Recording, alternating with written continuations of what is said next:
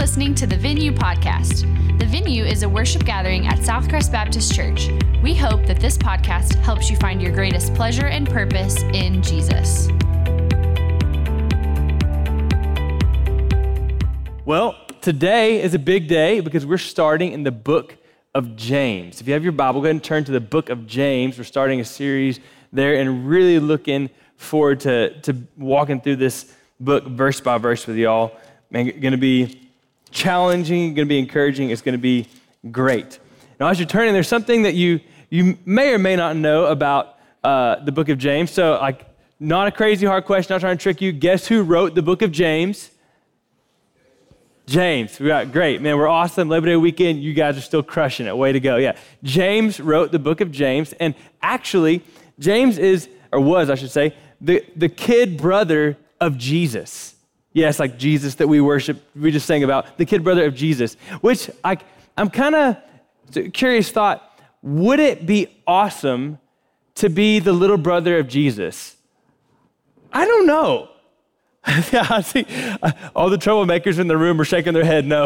Right? I don't know. The thought of it is kind of cool, but how many times did Mary look at James and say, James, why can't you just be more like Jesus? Why just can't you do that, right? That'd have been tough. It made me think of my older sister who was, and still is, just a very good, upright person. And I remember even in high school trying to get her to take her hands off of 10 and 2. She won't do it. She's in the zone. But I remember she must have been in elementary school, but she went to my parents and told them she deserved a spanking.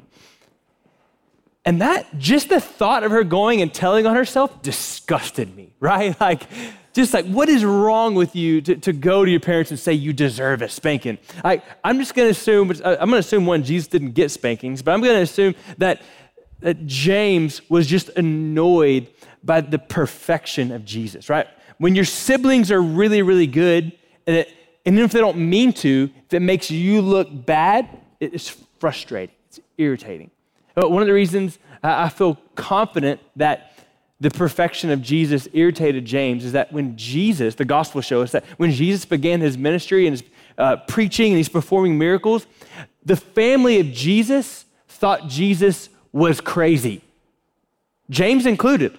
What's wrong with Jesus? Has he lost his mind? So they at least thought he was crazy. And I think probably as a sibling, he was irritated by it. But it's interesting. That's the background. And again, the gospel's make it clear that at least James, when Jesus was performing his ministry, James was not a fan.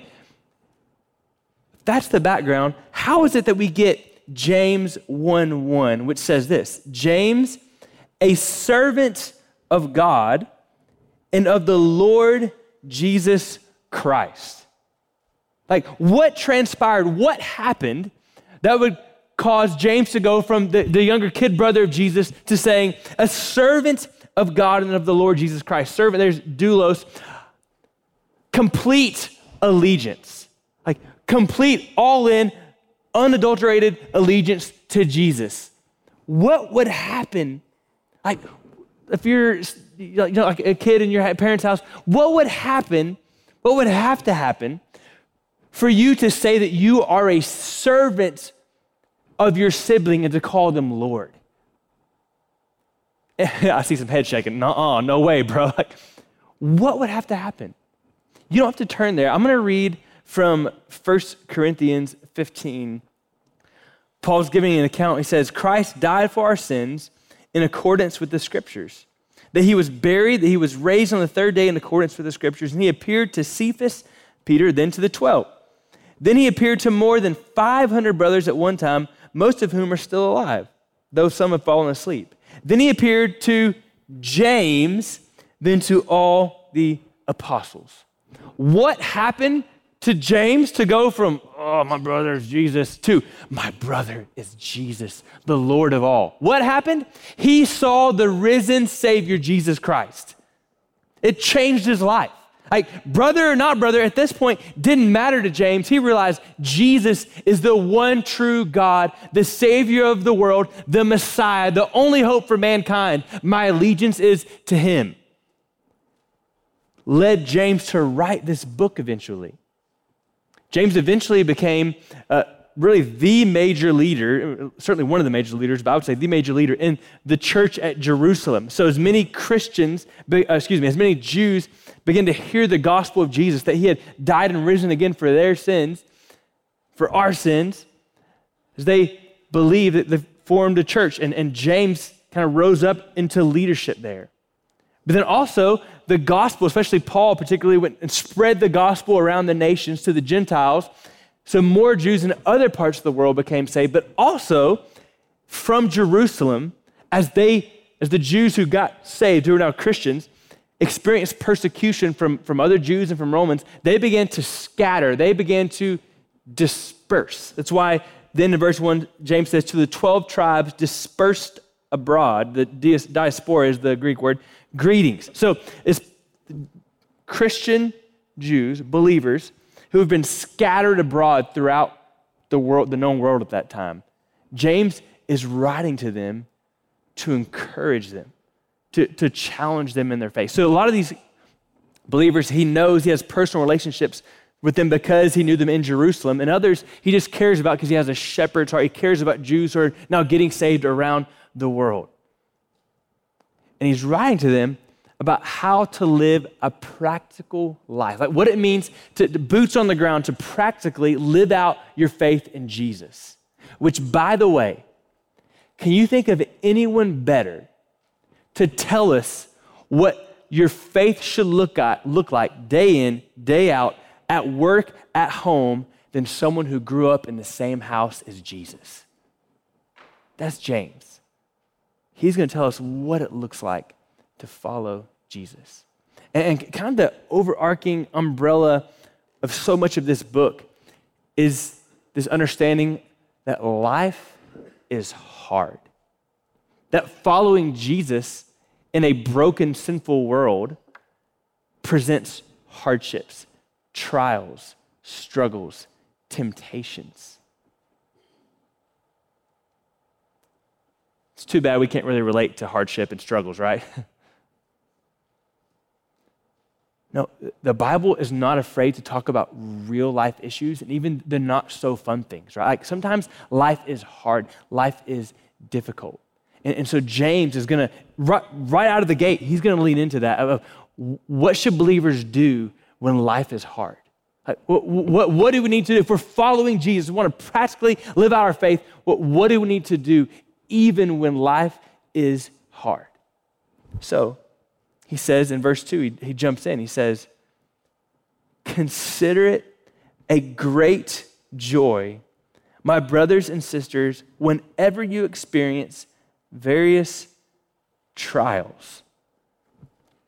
I'll be honest, I think in talking with you guys and knowing myself, it'd be really easy to just write James off in verse 2.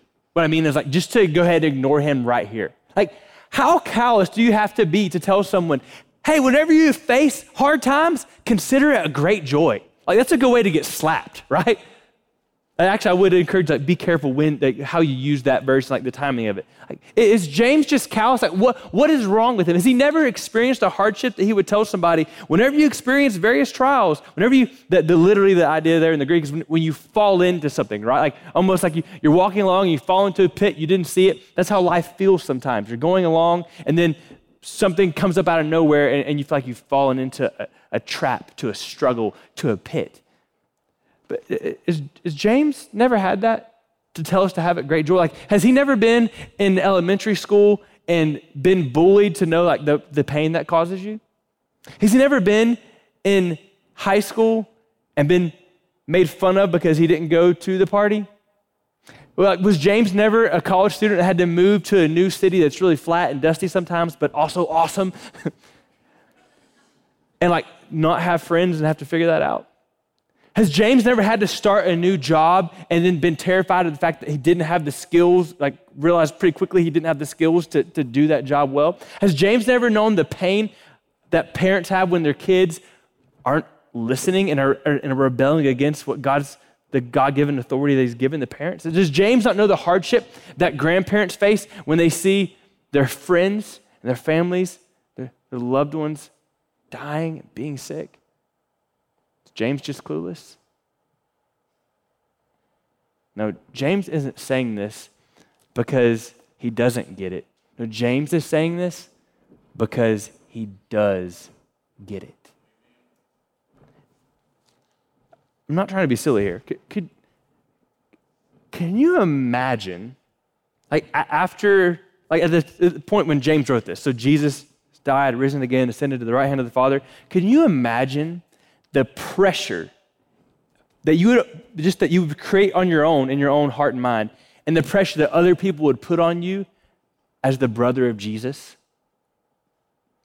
Can you imagine?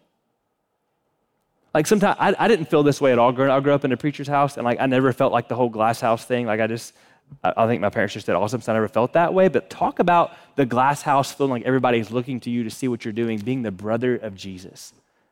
That's some pressure. Growing up as a Jew in a Roman culture, persecution, struggle, difficulty. Growing up as a Christian in a Jewish culture in Jerusalem, hardship, struggle, trial. James was eventually, history tells us, James was eventually stoned to death by a group of Pharisees because of his faith in Jesus, because he was preaching the gospel. So when we read this, we don't have to go, James doesn't get it. James has never been there. James gets it. James knew what hardship is. So when he tells us, consider a great joy, he's not speaking about something he knows nothing of. No, he's leaning in saying, hey friend, listen, consider it a great joy whenever you experience various trials. And when he says, consider it a great joy, listen, this is so important. It's like if you don't walk away with anything else, walk away with this. He's not telling you how to feel, he's telling you how to think. He doesn't say, when life is hard, when you experience a struggle, just make yourself feel happy. That's annoying. That's not what he's saying. No, consider it a joy. Make up your mind to, here's our first point today, choose joy when life is hard. Choose joy. Run towards joy in your mind. And here's the cool thing. He gives us a reason why.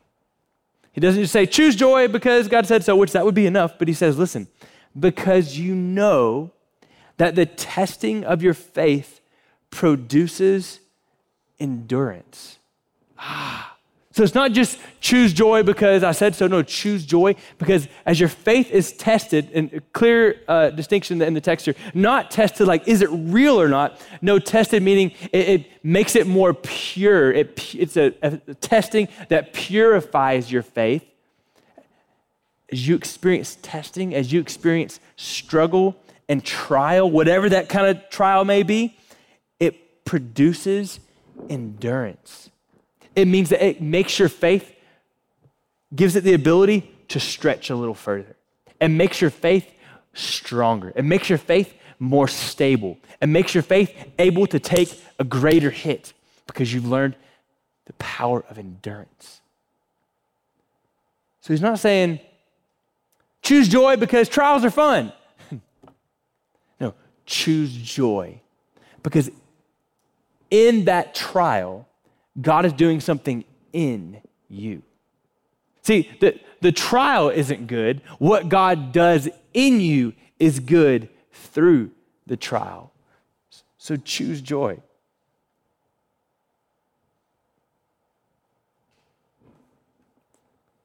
God never wastes anything, does he? Like, there's nothing you've experienced that if you're willing and keep your eyes on Jesus, there's nothing you've experienced that he doesn't want to use to produce something good in you. And in this context, James is already telling us endurance, to make your faith stronger, deeper. I have a friend his name is Lionel. He is landscape architecture boss. I don't know. He's really good at what he does. And I was asking him about storms and trees, and it was interesting. He said, actually, one of the greatest things for a tree to become well-rooted and strong is a drought. Which here in West Texas, barring the last week or two, we know a thing or two about drought, don't we? We do. He says, what can actually help a tree grow stronger, especially in its root structure, is when they experience periods of hardship like drought.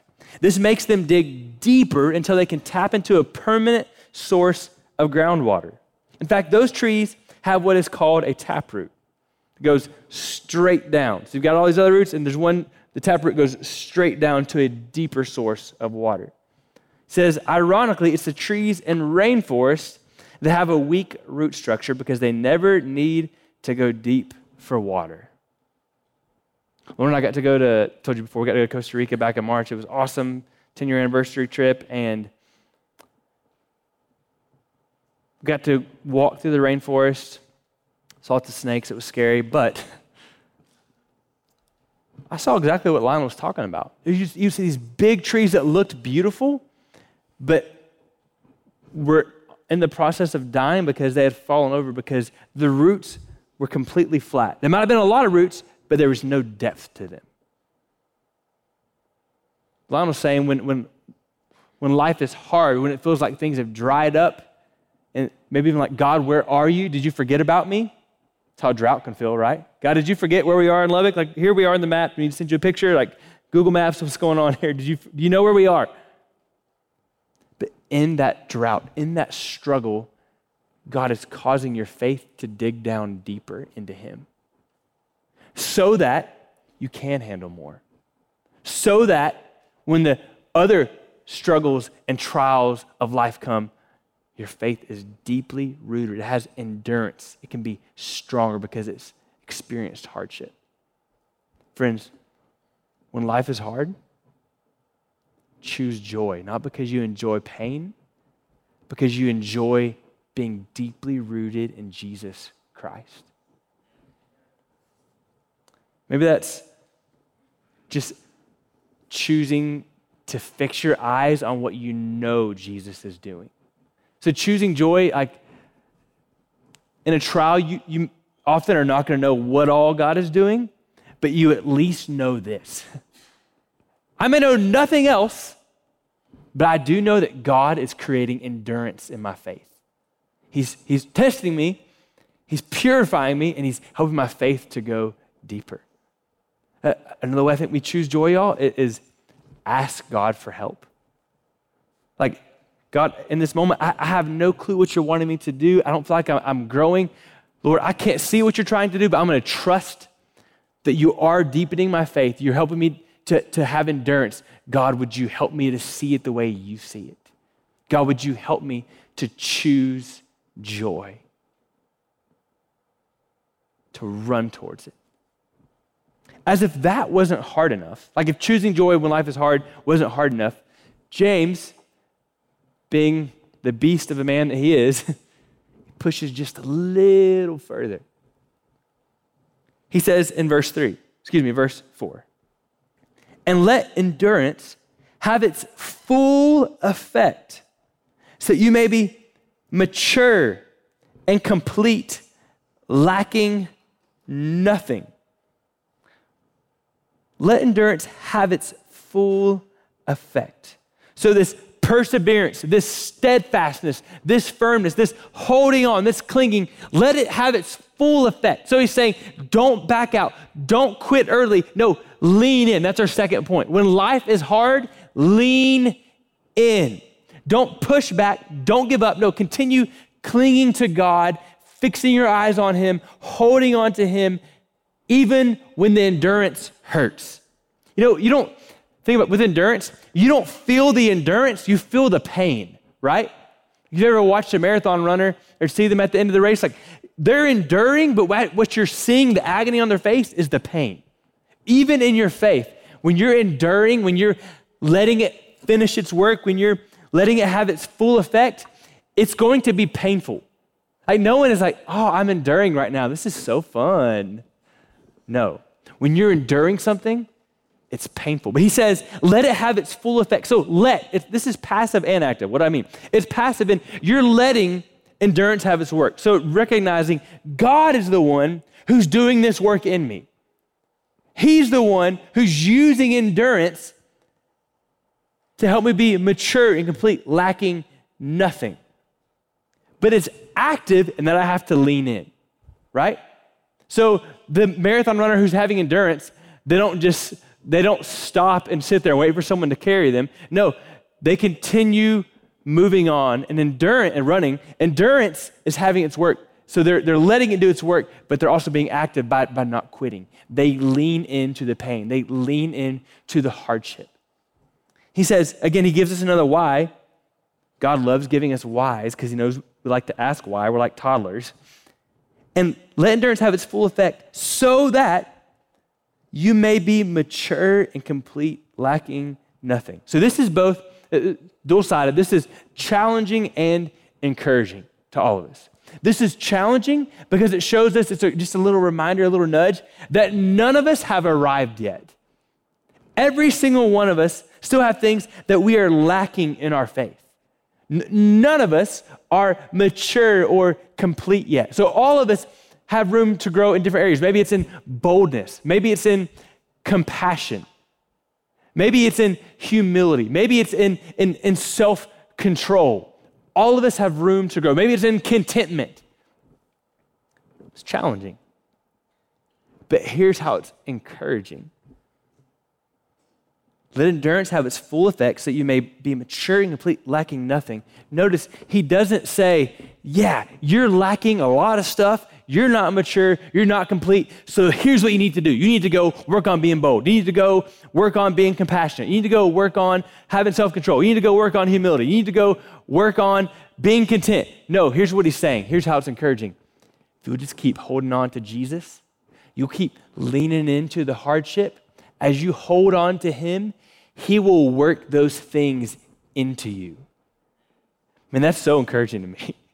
He doesn't say, Brandon, oh man, you are a loser. You're so immature in your faith. Get it together. No, he says, Brandon, I'm going to bring some storms, some struggles, some trials your way.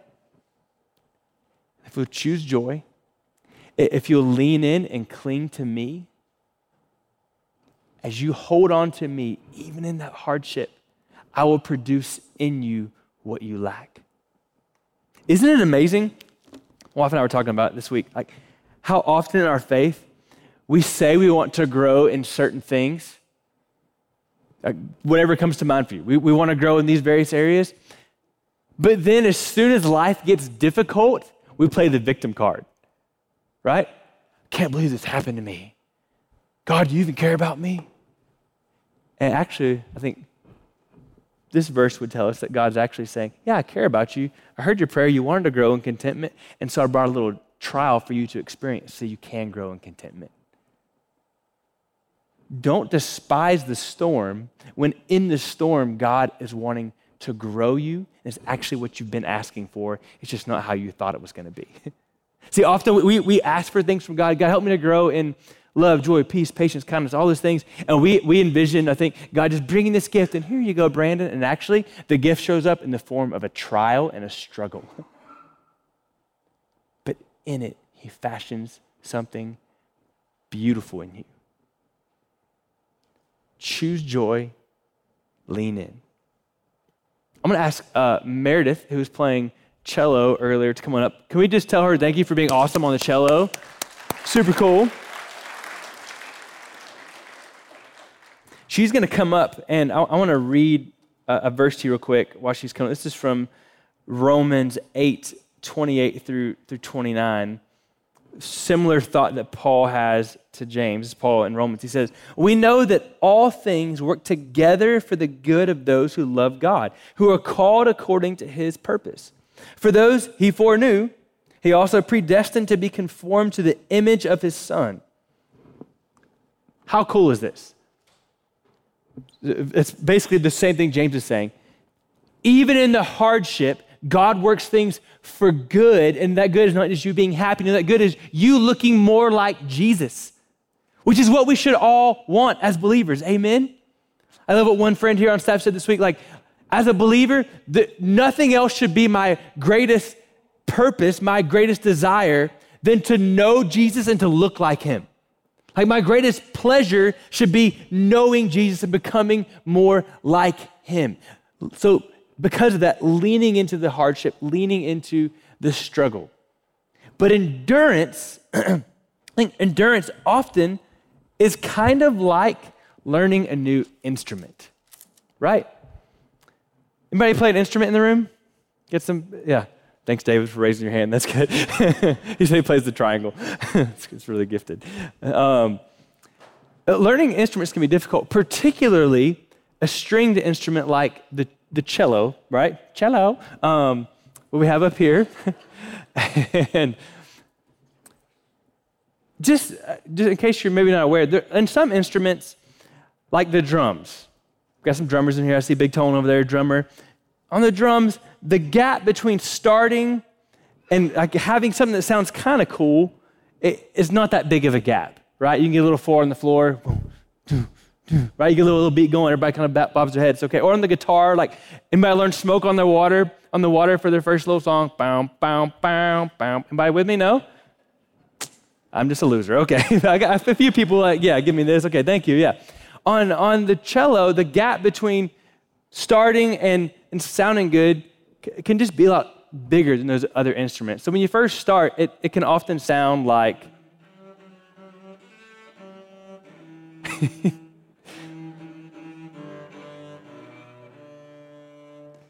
I also think Meredith's so good she can't sound bad, okay? But like so make it sound worse. No.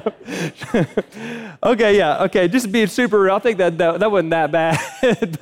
but you get the picture, right? Like if that was going on all day, like if that was your kid playing and you heard that all day from their room, you might eventually start to go a little crazy, right? Like pull some hair or pull their hair, one or the other, right? The cello too, it requires endurance.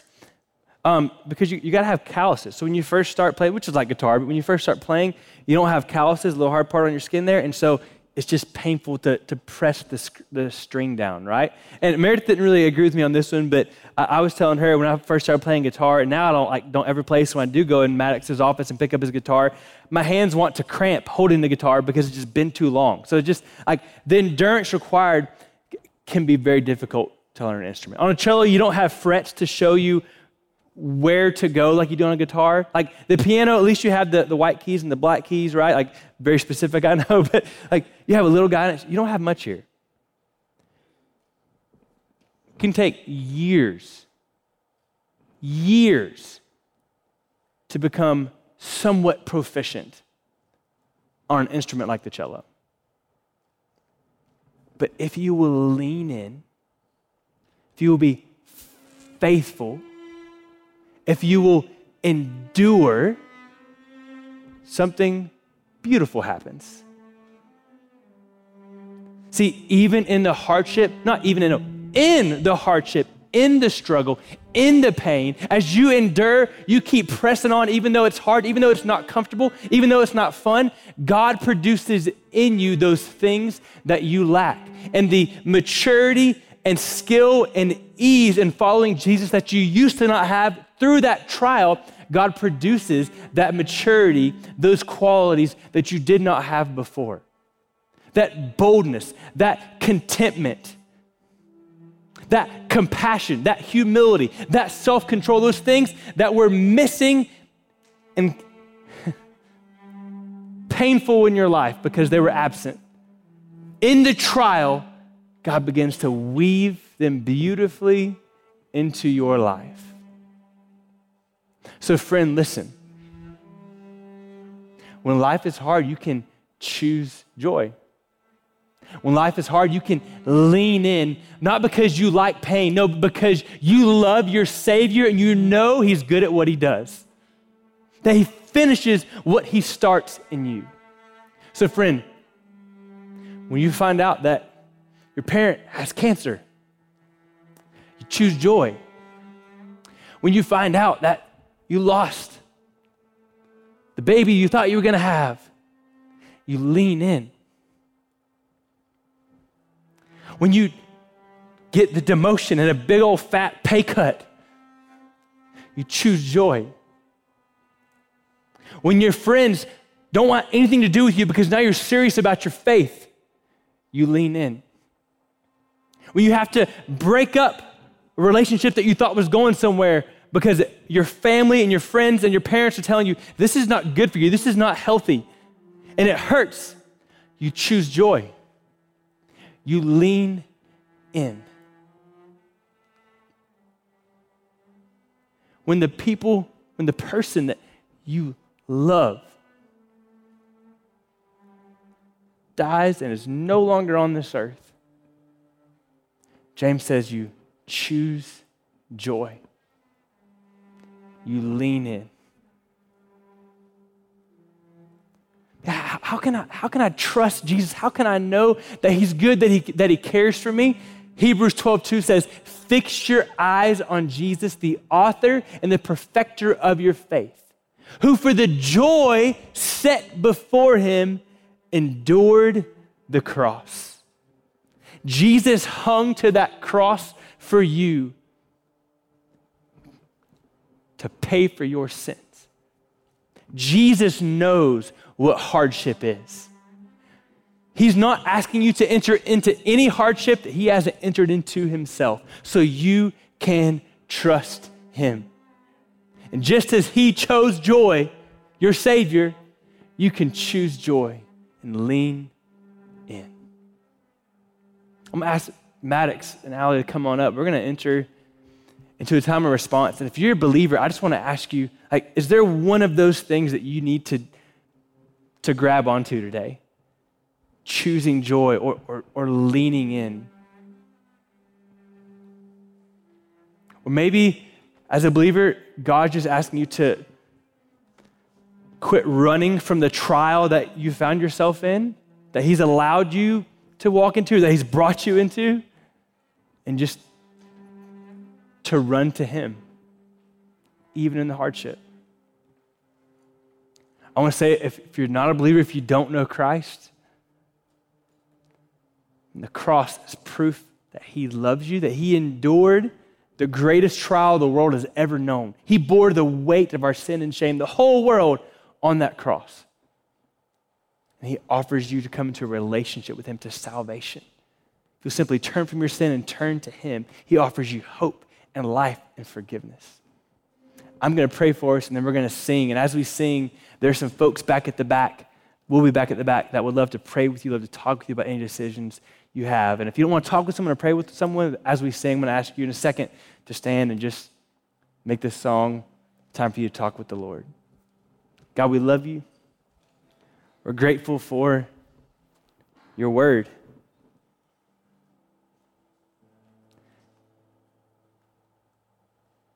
Lord, would you change our perspective, our mindset on trials? God, help us to see that the Bible is not giving us some cute little phrase that is devoid of meaning or experience, but Lord, you knew hardship. James knew hardship, and you know you're inviting us to something better by us choosing joy, by us leaning in. God, would you help us to do that, trusting and knowing that you love us and you're growing us so we can trust you. God, would you give us boldness and clarity as we respond right now? It's in your powerful name, Jesus, that we pray. Amen. If you are encouraged by today's message, subscribe and rate us wherever you stream your podcast. To learn more about the venue at Southcrest, visit us online at southcrest.org or on Facebook and Instagram by searching for Southcrest Baptist Church.